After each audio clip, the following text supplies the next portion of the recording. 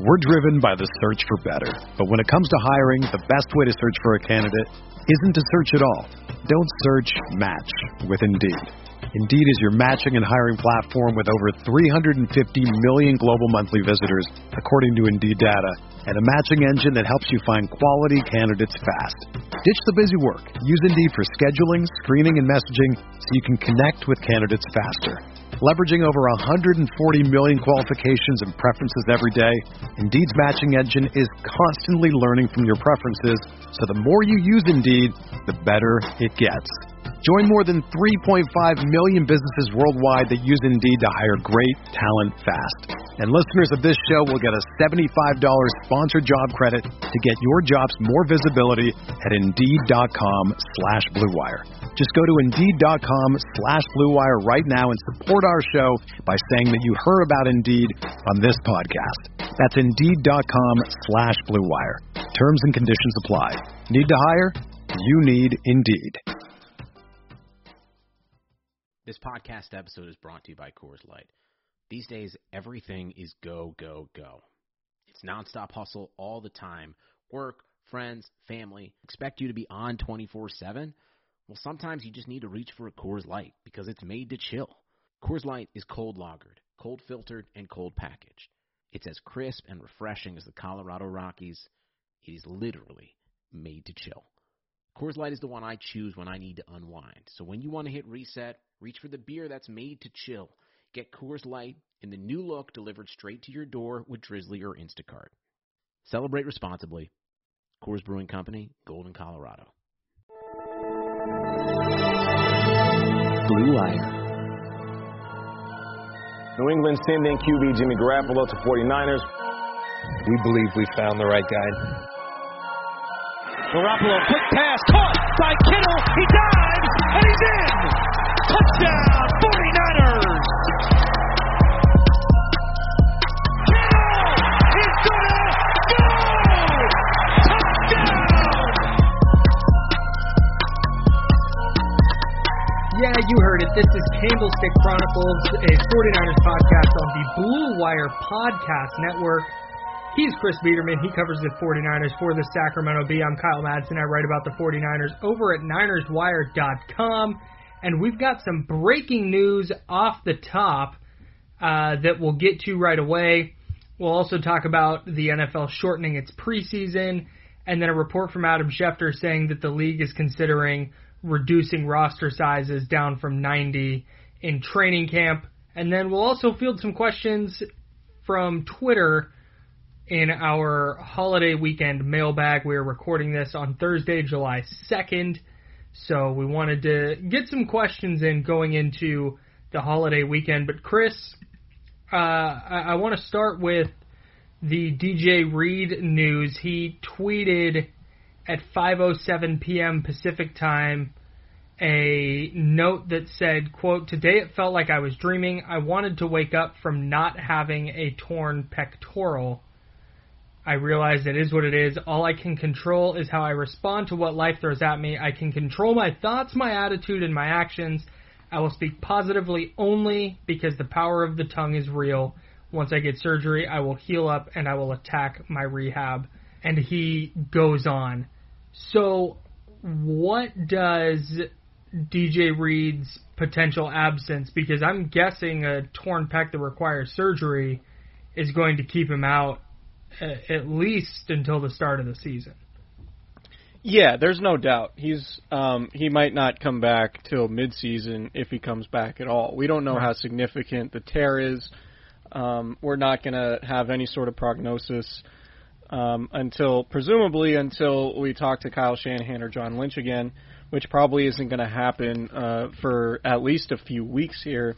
So it's really hard to tell because some guys, it's a season ender, and for some guys like Quan Alexander last year, it means missing 2 months and then trying to come back even, not at 100%. And Quan Alexander, I don't think was really close to 100% just in terms of the way his injury felt when he was back, when he returned for the playoffs. So, I mean, It's not the biggest loss in the world for the 49ers. DJ Reed, who played in all 16 games last year, was active, and I believe he was active in all 3 playoff games too. He's essentially their sort of utility man in the secondary. He's not a starter. Right. He can play in the slot, and he can play free safety. He's similar to Jimmy Ward in that sense. But, with Jimmy Ward being healthy now, as far as we know, and K'Wan Williams being healthy in the slot, I don't know that this is necessarily going to hurt the 49ers unless other guys start getting hurt. DJ Reed probably wasn't going to win the starting job opposite Richard Sherman over, Ahkello Witherspoon or Emmanuel Mosley. Emmanuel Mosley might end up being the team's number 2 slot cornerback anyway. I know he played a lot of slot in practice and with the second and third team in training camp the last couple of years. So it's not a big loss for the 49ers now because Reed isn't projected to be a starter. But I think he's a pretty high-level backup. Like, he's a good backup to have given his versatility. He's on the smaller side, but he's definitely fearless. Like, he's got I hate cliches like this, but he's got a lot of dog in him. Like, he's a dude that you would feel okay with walking down a dark alley with, right? Like, he's that kind of dude, even though he's not a big guy. Right. Really tough, really versatile. I don't know how good he is because we haven't really seen an extended sample of him playing a lot. I think he played something like 130 defensive snaps last year, so pretty limited overall. But it's a loss. It certainly doesn't help because, you and I have spent so much time talking about how the 49ers need to address the secondary in meaningful ways, whether it be draft picks or free agency, just because of the uncertain future at the position. And Reed was one of those guys who, is under contract. He's still on his rookie deal. This is his 3rd season coming up. So he has 2 more years under rookie control after being a 5th round pick in 2018. So I think Reed's a good backup. He's a good player. He's one of the guys who is in the mix for like punt and kickoff returns. Right. And so it hurts because, he's a core special teams guy, but it's not, I don't think it's going to hurt the 49ers all that much. We'll have to see when he returns. I'm guessing we're probably looking at something like the second half of the season, starts the year on PUP or NFI, and then we see him maybe November. PUP is physically unable to perform. NFI is non-football injury, which is an injury suffered while the player is not with the team. And since the team is not together right now, he would be eligible to go on the NFI. So you mentioned the DJ Reed, and if the Niners are going to lose somebody for perhaps half the season, maybe more, a player like Reed, who played 125 snaps last year on defense, 49 of them coming in the slot, the game that K'Wan Williams missed against the Falcons, like, that's a guy, and then a bunch of his other snaps came in blowouts. He's much easier to replace than a starter. And while you never want to see a player get hurt, if you're the 49ers, there are definitely players who they would rather not see tweet out that they tore a pec. Right. So, yeah, you certainly hope, though, that he goes the same route as Quan Alexander and can be back within a couple months rather than missing either half the season or an entire season. So this is something that I think the next time it comes up, it might be if the Niners have another player in their secondary become unavailable. But for now, I don't think that this is derailing their Super Bowl chances. The other thing I wanted to get to on the top here was the news yesterday. Pro Football Talk and Mike Florio initially reported that the NFL is going to cut 2 preseason games this year. It's weeks 1 and week 4. And essentially what the league is trying to do is, because there were no OTAs this year, they're trying to make up basically for missed practice time and ensure that teams have as much time as possible to get ready before the start of the regular season, which kicks off between the Texans and Chiefs on September 10th. The first Sunday is at September 13th. That's when the 49ers are set to open at home against Arizona. I actually think that cutting the first and fourth preseason games to add in some practice time is beneficial for the 49ers. I don't think they'll miss those games at all. No, I don't think anybody will. And, I mean, I might be in the minority on this. Preseason, to me, is useless. Like, pretty much. A lot of people talk about, and I've heard players say things like this, too, that, like, good preseason games could elevate your chances of, making a roster if you otherwise weren't going to, right? To me, in my experience covering the league, those determinations are made a lot more based on what happens on the practice field during training camp. And I think preseason is more for fans to give them an opportunity to watch guys throughout the entire roster play. And what drives me insane every August, because it happens without fail, is somebody who comes in the fourth quarter of a preseason game, plays really well, fans get really fired up about him, then he doesn't make the team, everybody questions, the coaches, the GMs thinking on this, and then once regular season football starts, people forget that player's name, right? It happens every year. Yep. There's Marcus Rush, there's Demontre Moore. Love him. There's just always somebody, right? So to me, the preseason is fake football. It's essentially lying to fans. Like, and different coaches have different philosophies on this. I think, some coaches do put credence into the idea of preseason, and that if you show up in preseason games, maybe you're more likely to show up when games really count. Kyle Shanahan does not feel that way. And I've asked Kyle Shanahan this before, and he's basically said, training camp matters way more. Right. And without saying it directly, Shanahan's basically said, in the preseason, we're just trying to come out of it healthy. And he said that he would much rather have 0 preseason games than 4, but 2 is probably the right number. So having 2 preseason games makes sense. The league saying, or the report being that the league wants to give players more of a ramp-up period to get in football shape on the practice field rather than being subject to preseason games does make sense. But there's also the aspect of, you have a chance of a much greater chance of spreading coronavirus if you have 2 teams on the field together. So this cutting half the preseason essentially does a couple things. It prevents teams from spreading COVID to other teams, or at least gives fewer instances where that's possible, and it also does give teams more of an opportunity to ramp up, in terms of conditioning and trying to avoid injuries and things like that. Because we know in 2011, where there was a lockout and there was no off-season program, hamstring injuries and Achilles injuries were significantly up, and there's a pretty good chance that we see something similar this summer. So it makes sense from that standpoint. For me, the first thing that popped into my mind when this news came down was, first, of course, because we're seeing coronavirus cases spike throughout the country, and that would indicate to me that we're, as long as cases are going up, the less likely we are to have football, which is what drives me insane about people being unwilling to wear masks and politicizing the science behind wearing masks and the fact that wearing masks makes it much more difficult to spread coronavirus. But that's a separate thing.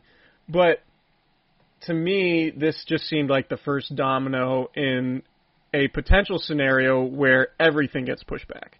Because if coronavirus numbers continue to rise at the rate they are, where we're seemingly getting a record set in a different state every day with how many new cases there are, to me it seems impossible to have to even think about having a football training camp where you have however many players on the field, in locker rooms, whatever, coming together to practice football when all this stuff is happening. I think we're getting closer to seeing another shutdown, a new shelter-in-place order issued. We're already seeing in California restaurants close down again, and after they had been reopened in some areas. So for me, when I first saw this story yesterday, it was, okay, this is the first domino. It wouldn't surprise me at all, frankly, if within a couple weeks we hear the NFL say, all right, that July 28th date we set for most teams starting training camp, we're going to push that back till, mid-August or, 2 weeks into August and maybe a month into August to give us more time, because that was the conversation when the regular season schedule came out, right? It was that the first 4 weeks of the season are malleable to the point where they could get canceled and added on to the end of the season if the league had to push back the start of the year to the, to maybe October. So maybe those first 4 games, that September schedule, weeks 1 through 4, get pushed back to January. And so that was the first thought I had, was that this is the first domino in what's likely to be a series of dominoes falling that leads to the league pushing things back because we simply don't have any control of the coronavirus at this point. Yeah, that's how it feels. It feels kind of, this move felt inevitable, and just kind of looking at the landscape and the direction things are going, it's hard to imagine, even though the NFL is trying to speak optimistically about how everything is still in line and ready to go. I can't imagine the league continuing forward on its current schedule. And on that note, Adam Schefter, I guess reported is the right word, floated a rumor. He reported what he heard. It wasn't right. It wasn't the most concrete report I've seen from Schefter, but I do think, well, we can talk to it.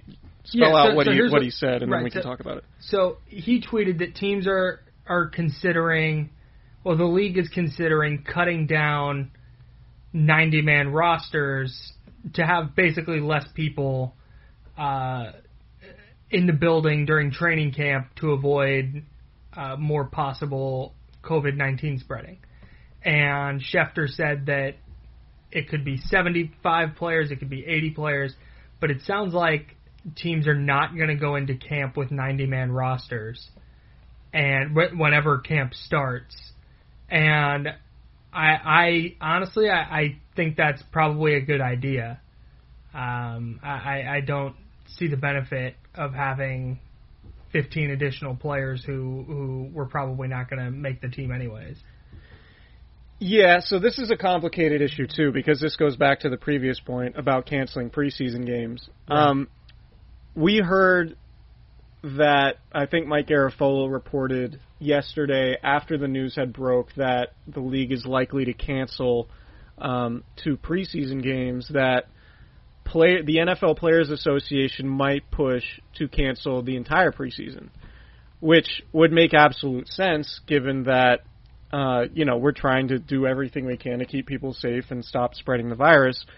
And when you compare the upside of, the cost-benefit ratio of having preseason games versus not, there's a whole lot to lose if you do have preseason games and spread the virus. I think this falls sort of in the same category, in that if we're having to cut roster sizes down from 90 to 80 or 75 or whatever, it feels a lot like the idea of cutting down the preseason schedule in half.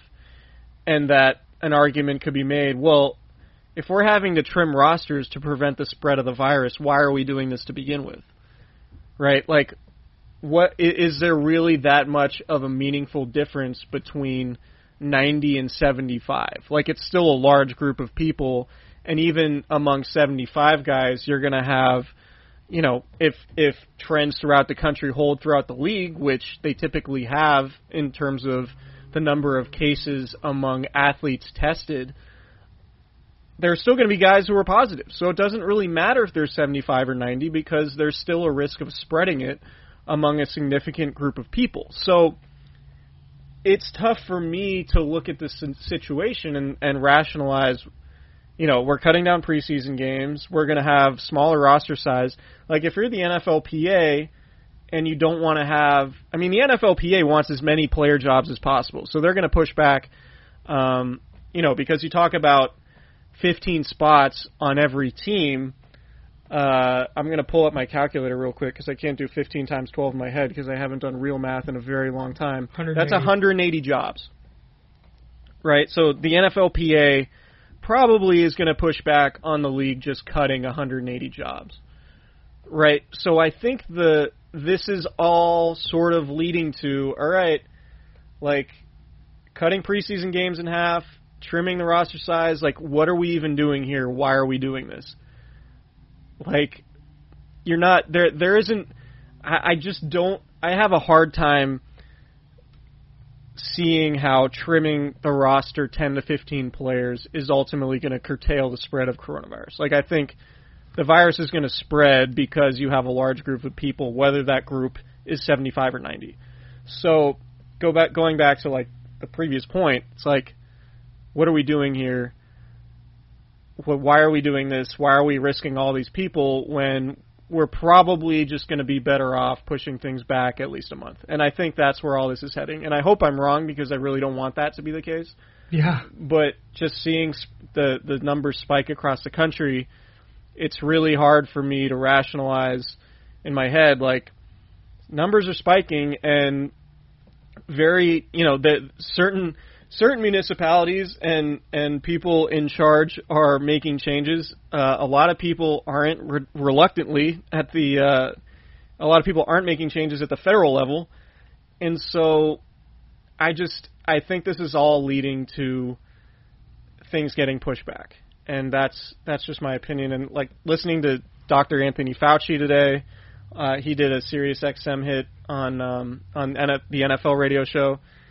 And he was like, I have no idea if an NFL season is going to happen. And under these current circumstances, it would seem impossible to pull off, in essence. And so I just don't know, unless things take a drastic turn and we start to see cases go down significantly because people are wearing masks, I just don't see how things are going to happen to where, the league is starting up on time and we're actually talking about training camp practices starting July 28th or 29th, whenever they begin, because there's just no evidence to say that we're going to have this thing under control by then. Yeah, I struggle with this a little bit because there's part of me that's like, look, if you have to make this many changes to accommodate possibly a football season, just move it back as needed. Right. That seems my jobs depend heavily on the NFL, but like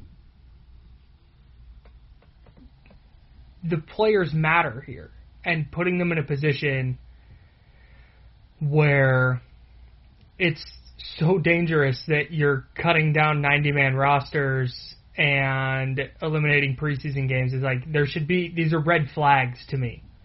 Yeah. And I can't fathom that the league continues to try and push forward if the trends nationally continue where they're going, which is a lot of kind of what you just said. Sean McVay asked the perfect question. It was a rhetorical one on a Zoom call with reporters in LA. He said, they want us to social distance and then go play football.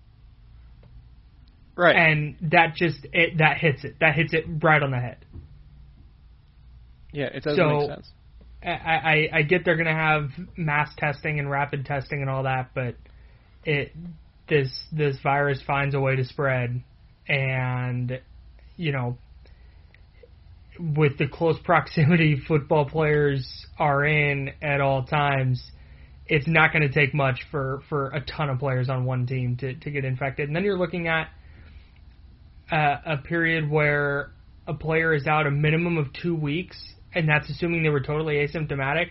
Tommy Hotovy, who's the Cubs pitching coach, said it took him 30 days to get a negative test, and he didn't start to feel normal until day, I think he said like 16 or 18, and he checked into the hospital at day 12. Like, there's a scenario where teams could be missing players for like a month or more, because football is very tough aerobically, and I think that's the right word.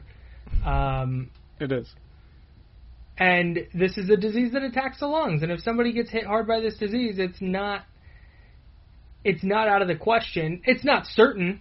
I don't want to make it sound like every player that gets infected is going to have this problem, but there's a scenario where a player is out several months because of this, and I don't know. And we don't know if players are going to be willing to play. Like we've seen with the NBA, and this has a lot to do with the social justice stuff going on too, in that guys might decide, and we've seen it in baseball too, guys might decide to opt out and be like, no, I'm not playing. Right. I'm not playing until we have a vaccine, or I'm not playing until, numbers go down. Like, I don't see the entire group of players being rushing back to play football and risk things. And the vast majority will, but there are going to be guys are we 100% certain Richard Sherman, a father of two, who's made a ton of money in the league already, who doesn't really have to prove anything to anybody, is going to be yeah, I'm dying to play football and go be in a locker room while COVID cases are running rampant everywhere else. Right. And so the NFL hasn't even allowed team employees back at team facilities yet. And we're going to start training camp in, just over 3 weeks. It's crazy. It's hard to imagine. Hard to imagine. All right. Let's take a quick break. Yeah. There's no shortage of action going on at our exclusive partners, BetOnline.ag. Sports are slowly making their way back, and BetOnline is leading the way with the best odds and lines for all UFC, NASCAR, boxing, and soccer matches. And if you need even more, they have simulated NFL, NBA, and UFC simulations all day, every day, live on their website. Looking for something else other than sports? BetOnline has hundreds of casino games, poker tournaments, and prop bets to check out. Visit betonline.ag and use promo code BLUEWIRE for a free welcome bonus. That's one word, BLUEWIRE. BetOnline, your online wagering experts.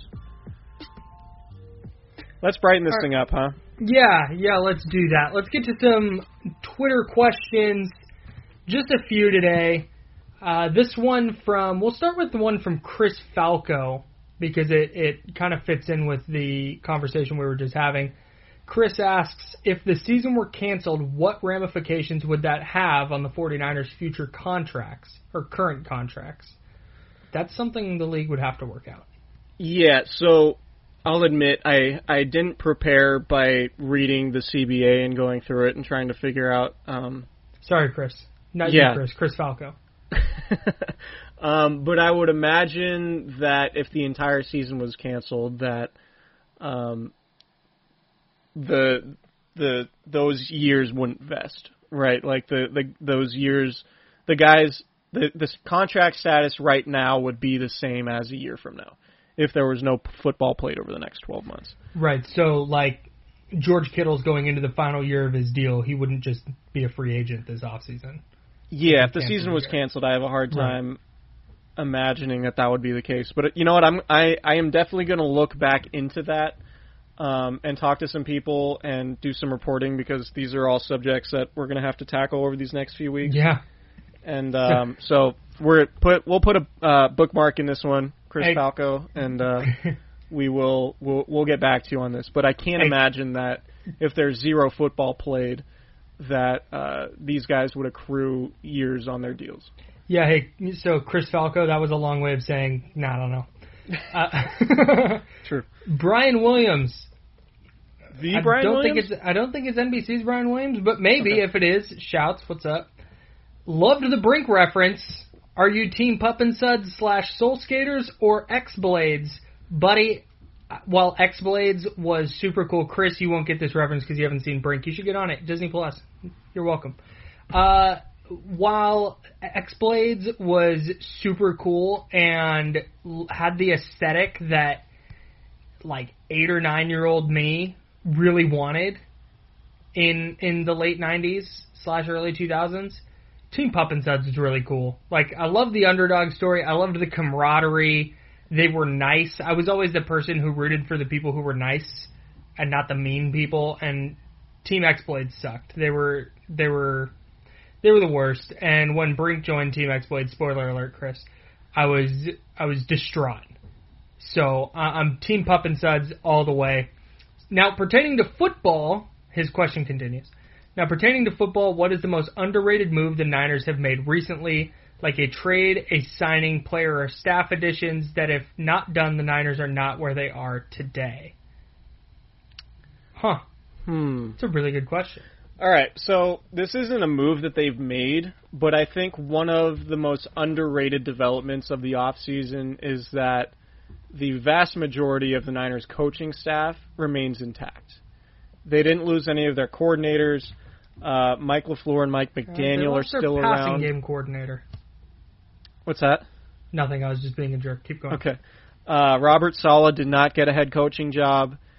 They did lose Joe Woods, who was a very important assistant.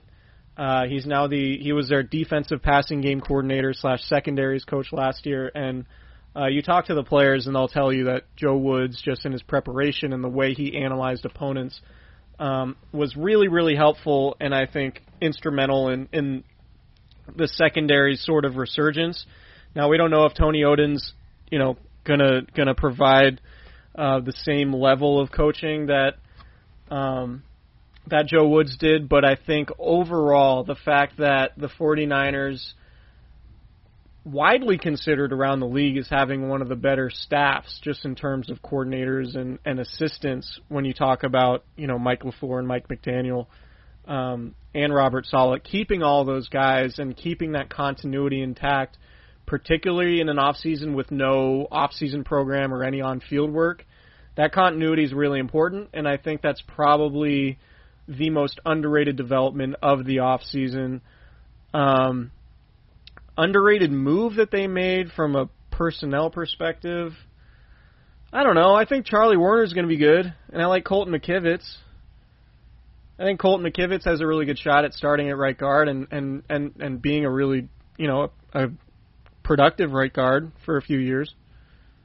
But all of their moves have been pretty high profile. Doesn't it feel like that? Yeah, I took the question a little bit as like a move they've made over the last several years. Okay. So like a trade, a signing. I think that the Dre Greenlaw move doesn't get enough credit. As like everybody talks about George Kittle as a 5th round pick is a great find. But finding Dre Greenlaw in the 5th round, I think was huge because in the modern NFL, having linebackers that can cover is a really big deal. Mm-hmm. And had the Niners lost Quan Alexander last year and then taken a steep dive at that position when Greenlaw or whoever would have been playing in Greenlaw's spot stepped into that starting role at will linebacker, I'm not sure the Niners make it to the Super Bowl. Right. We saw, Azeez Al-Shire is probably the prototypical replacement level player, right? Yeah, he's fine. But he struggled pretty badly, against the Ravens, for example. Yeah, right. And that's not, that's not any disrespect to Azeez, but when you're an undrafted rookie, it's really tough to play at the NFL. Yeah. At the NFL level against somebody like Lamar Jackson in an offense like that. So yeah, I am in 100% agreement with you in that. Good teams, if you can draft starters / star players, like George Kittle's a star in the 5th round, that's immensely helpful in your chances to contend. Yeah, and you just you get Kittle in the 5th round. DJ Jones is a 6th rounder. He's going to be a starter this year.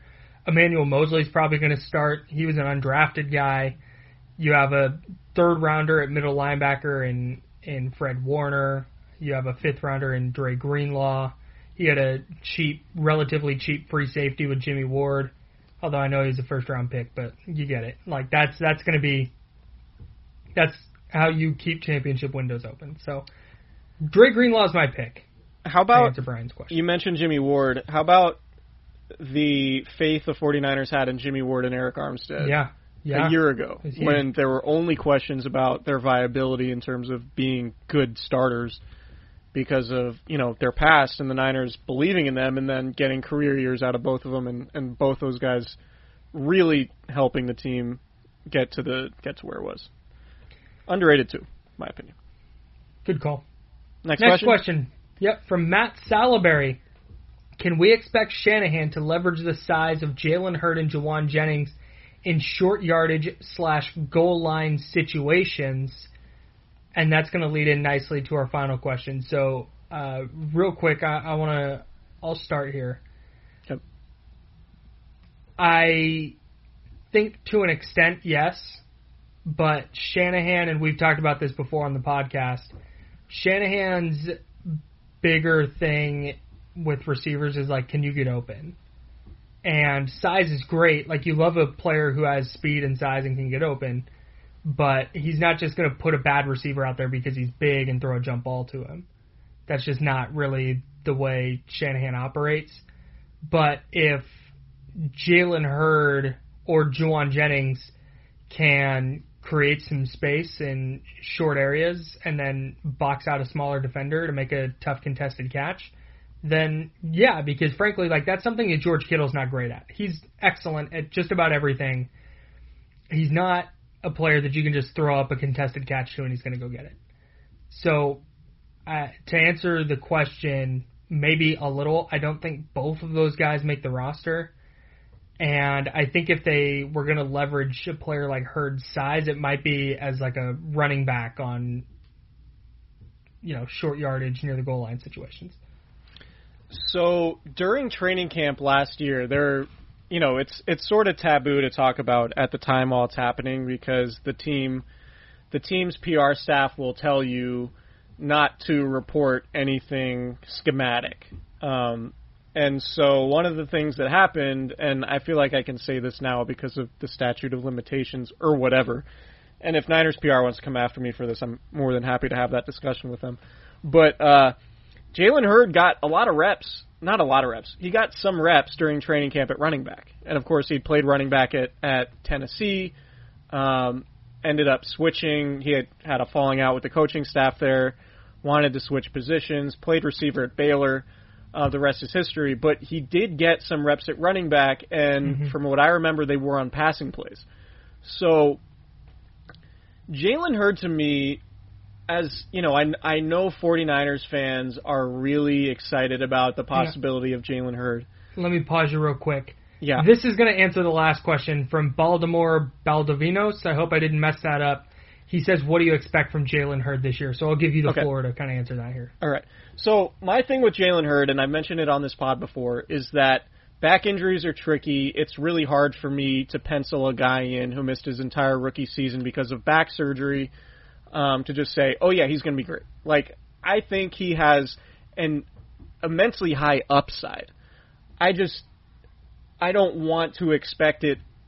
I just can't expect it from somebody who's coming off a significant back injury. But based on what we saw in training camp, there are plenty of reasons to be optimistic about Jalen Hurd, which of course it creates the optimism that the fan base has about him. I totally get all of that.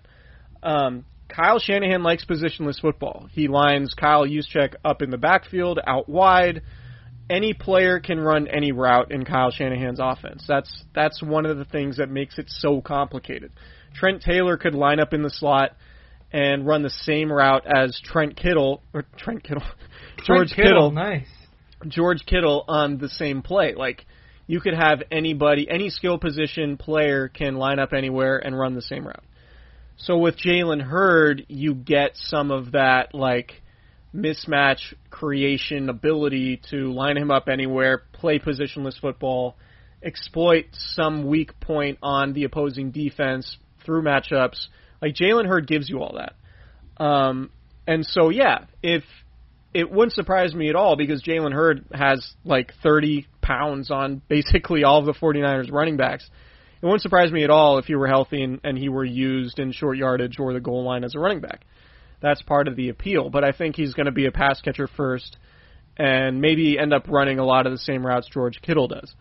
The Jauan Jennings thing is interesting to me because you watch what he did in high school. He was a quarterback in high school. and a really effective running quarterback in high school. So we saw, I don't remember if the 49ers did this in any other game, but you remember in New Orleans, one of their goal line packages was Richie James, the receiver, taking a wildcat snap, and I think they ran the option out of it. It didn't work. Did not work. Only time they ran it all year. But it wouldn't surprise me at all if Jawan Jennings was used in that capacity at times. You know, like a wildcat, like throw a wrinkle in here and there. The University of Tennessee used him like that. Yeah, just to give the defense something else to think about. I absolutely could see that happening. In terms of what I expect for Hurd, I mean, if he's healthy, he could be a really interesting part of the defense. And the 49ers might need him to be a significant part of, offense. The 49ers might need him to be a significant piece if Deebo Samuel has to miss any time. But I know Jalen Hurd's working out. I know he went to Nashville and he participated in some workouts at San Jose. I do not know how much the 49ers can rely on him. I think if he's healthy and productive, that's almost like found money at this point, just because back injuries are so tricky. But we'll have to see. But in terms of like most intriguing players going into camp, like if you were to write a post of most intriguing 49ers, Jalen Hurd would be way up there because his upside is immense, particularly in Kyle Shanahan's offense, and part of that is the versatility he has. Yeah, I'm not expecting huge things out of Jalen Hurd this year, but it wouldn't surprise me if he has the kind of year where he has maybe 2 or 3 rushing touchdowns and maybe catches 1 or 2, and there are flashes that make him like one of the players people are talking about this next offseason and going, oh man, Jalen Hurd, just wait till he breaks out. I think that's to me kind of the ceiling for him this year. I don't think there's going to be some kind of like double-digit touchdown year for him in the near future. And he also provides a different personality element. Like he is mean. He was ruthless during training camp when it came to blocking in the running game as a receiver. And of course he's a lot bigger than all the 49ers receivers, so it was noticeable that he was blocking as hard as he was, and he even like pissed off enough 49ers defenders to start a couple fights during training camp. And so that's sort of the dynamic that he brings, and I think that's an element that I don't want to say the 49ers offense lacked, but I think it would be a welcome addition from that standpoint. It's going to start with him staying healthy. Yeah. And if he can do that, then I think Shanahan will find a way for him to produce. Hey, everybody, thank you for your questions. Chris, thanks for jumping on this holiday weekend podcast. We will be back next week with more Candlestick Chronicles. In the meantime, subscribe, rate, review, tell your friends. See you. Wear a mask. That too.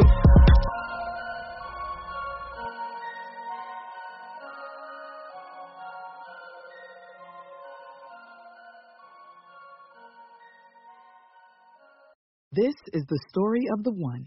As head of maintenance at a concert hall, he knows the show must always go on. That's why he works behind the scenes, ensuring every light is working, the HVAC is humming, and his facility shines.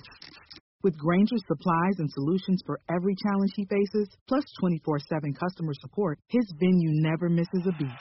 Call quickgrainger.com or just stop by. Grainger, for the ones who get it done.